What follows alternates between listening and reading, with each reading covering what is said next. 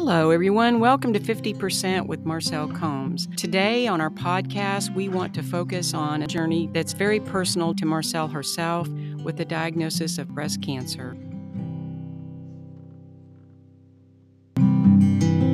And now just a word from our sponsor. And now back to our show.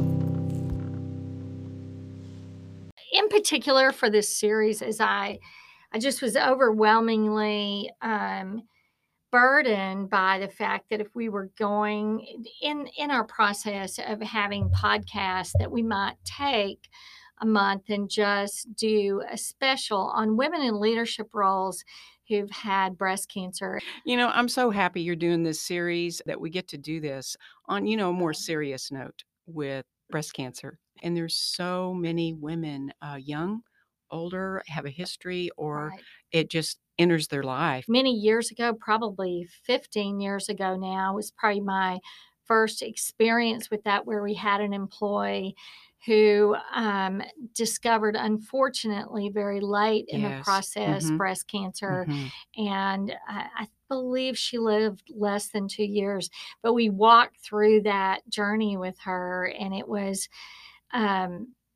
happy and sad moments as she thought she had succeeded, but ultimately it took her life. And so I think that's left such an imprint on me personally. Little did I know 15 years later, I would end up in the same situation myself. Yes, Marcel, I think about that, and remember, just working with her and what all we learned with that. And it kind of leads me to ask you then again about relationships and how that has changed you from that experience and maybe even prepared you for your own journey. Well, I'm in the unique position these days. I had sold what had ended up being, my life journey with home care and hospice about 4 years ago. And so I do have 2 or 3 companies now, but they're not at the same level. And luckily, I have really strong people in leadership positions. Mhm. And so for me, as I've walked through this whole thing, I've had a lot more freedom than Mhm. I would have had I had breast cancer when I was young. Plus, 2, for me, I I had for years, mammograms, ultrasound. I had fibrocystic breast disease, and so there was always this every year when I had my Mhm. mammogram, there was always this lingering thought, will this be the year that they say, "Oh, you need a biopsy?" And I have had biopsies in the past and had, all were benign until we hit really, it was in the fall of 2020, which was not necessarily a great time Never good to have a timing. Mhm. healthcare issue, given the pandemic and all that was going on with that.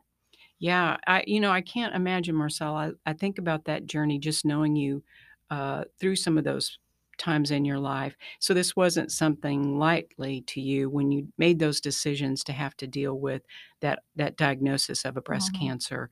And probably, would you say just that you were so compliant with doing those things prior, with getting your mammograms, doing the follow up, and your own health care? Did it help contribute to your wellness and going through the Oh, surgeries and stuff? I think so. In my mind's eye, I've always been a very healthy person, but I also really believe in prevention. And I really believe in women taking responsibility for their own health. And Mhm. truly that has to do with more things than just breast cancer.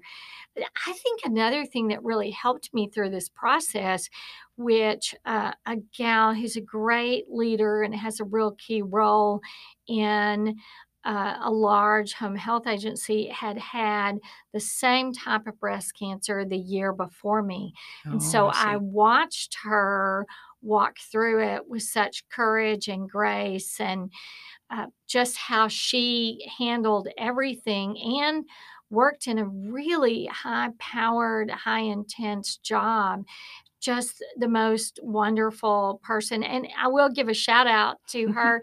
Her name is Brenda Beggs, Mm, and she just was a great example for me and answered lots of my questions, which, I've mhm, done healthcare for years and years, but when it's you, it it's a whole different story mhm, when it really happens to you. Because even though I have a pretty strong, not breast cancer, but pretty strong family history of cancer, you still never really believe it's gonna happen to you mhm. because you try to exercise and try to eat right. Not every day. Yesterday, I had a sprinkles cupcake. Well, good for you. Um, but, well, That's wellness, isn't it's it? the Yeah. season of pumpkin Yeah, cupcakes, yeah. so therefore, I have to have it. They only have them, at this particular store until the end of, like, mid-December. Yeah, gotta get it So in if I there. if I don't get it in there, then I That's miss the right. whole option. I don't know where we were while we were Well, you talking said about cupcake and cupcakes. we lost our mind. That's right. Yeah, you speak of Brenda, and, she is a wonderful, wonderful gal and a great leader, and, Marcel, you did a lot of mentoring with leaders, that you've brought up, and I know, you put in with Brenda on those things too, and the fact that she can give back to Mhm. you, with her own journey, but you said something real key, that it really is your journey. It's different when it's your Mhm. diagnosis. So I wanted to ask you how that really affected your relationships, and did friends show up for you or did some kind of hold back? Everyone's a little different in a reaction. So Yeah. what would you say to that? Well, one, I have the most wonderful friends. I tend to be a very transparent person, and I have some really great heart friends.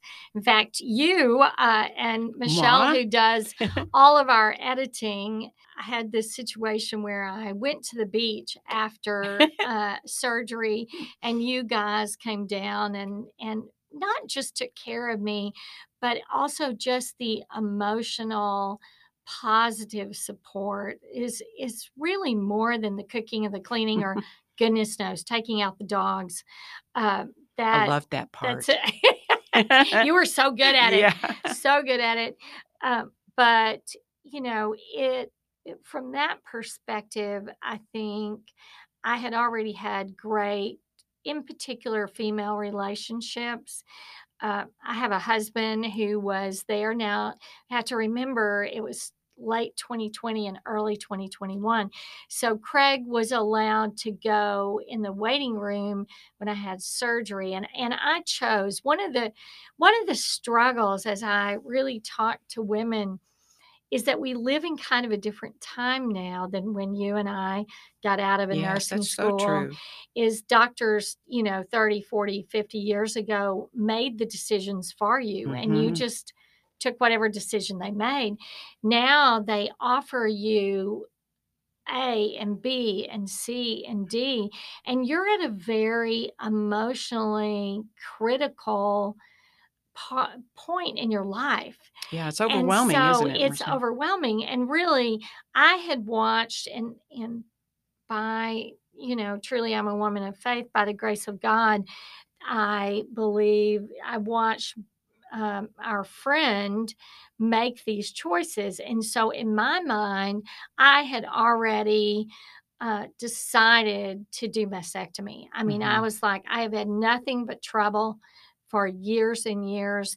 And the truth is, I even switched doctors. My Mhm. first surgeon, and I'll encourage women to do this. You are in charge of your health care and you feel very at risk.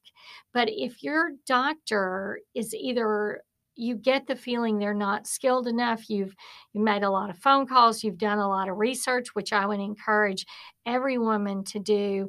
You need to make a bold decision if you have time Mhm. to switch practitioners, and I did that, and I haven't regretted it.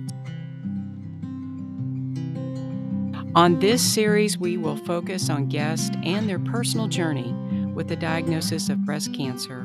Marcelle herself has also been through a personal journey, and as she interviews each guest, and shares her journey and stories with them. We'll focus on the leadership and all the things in their life.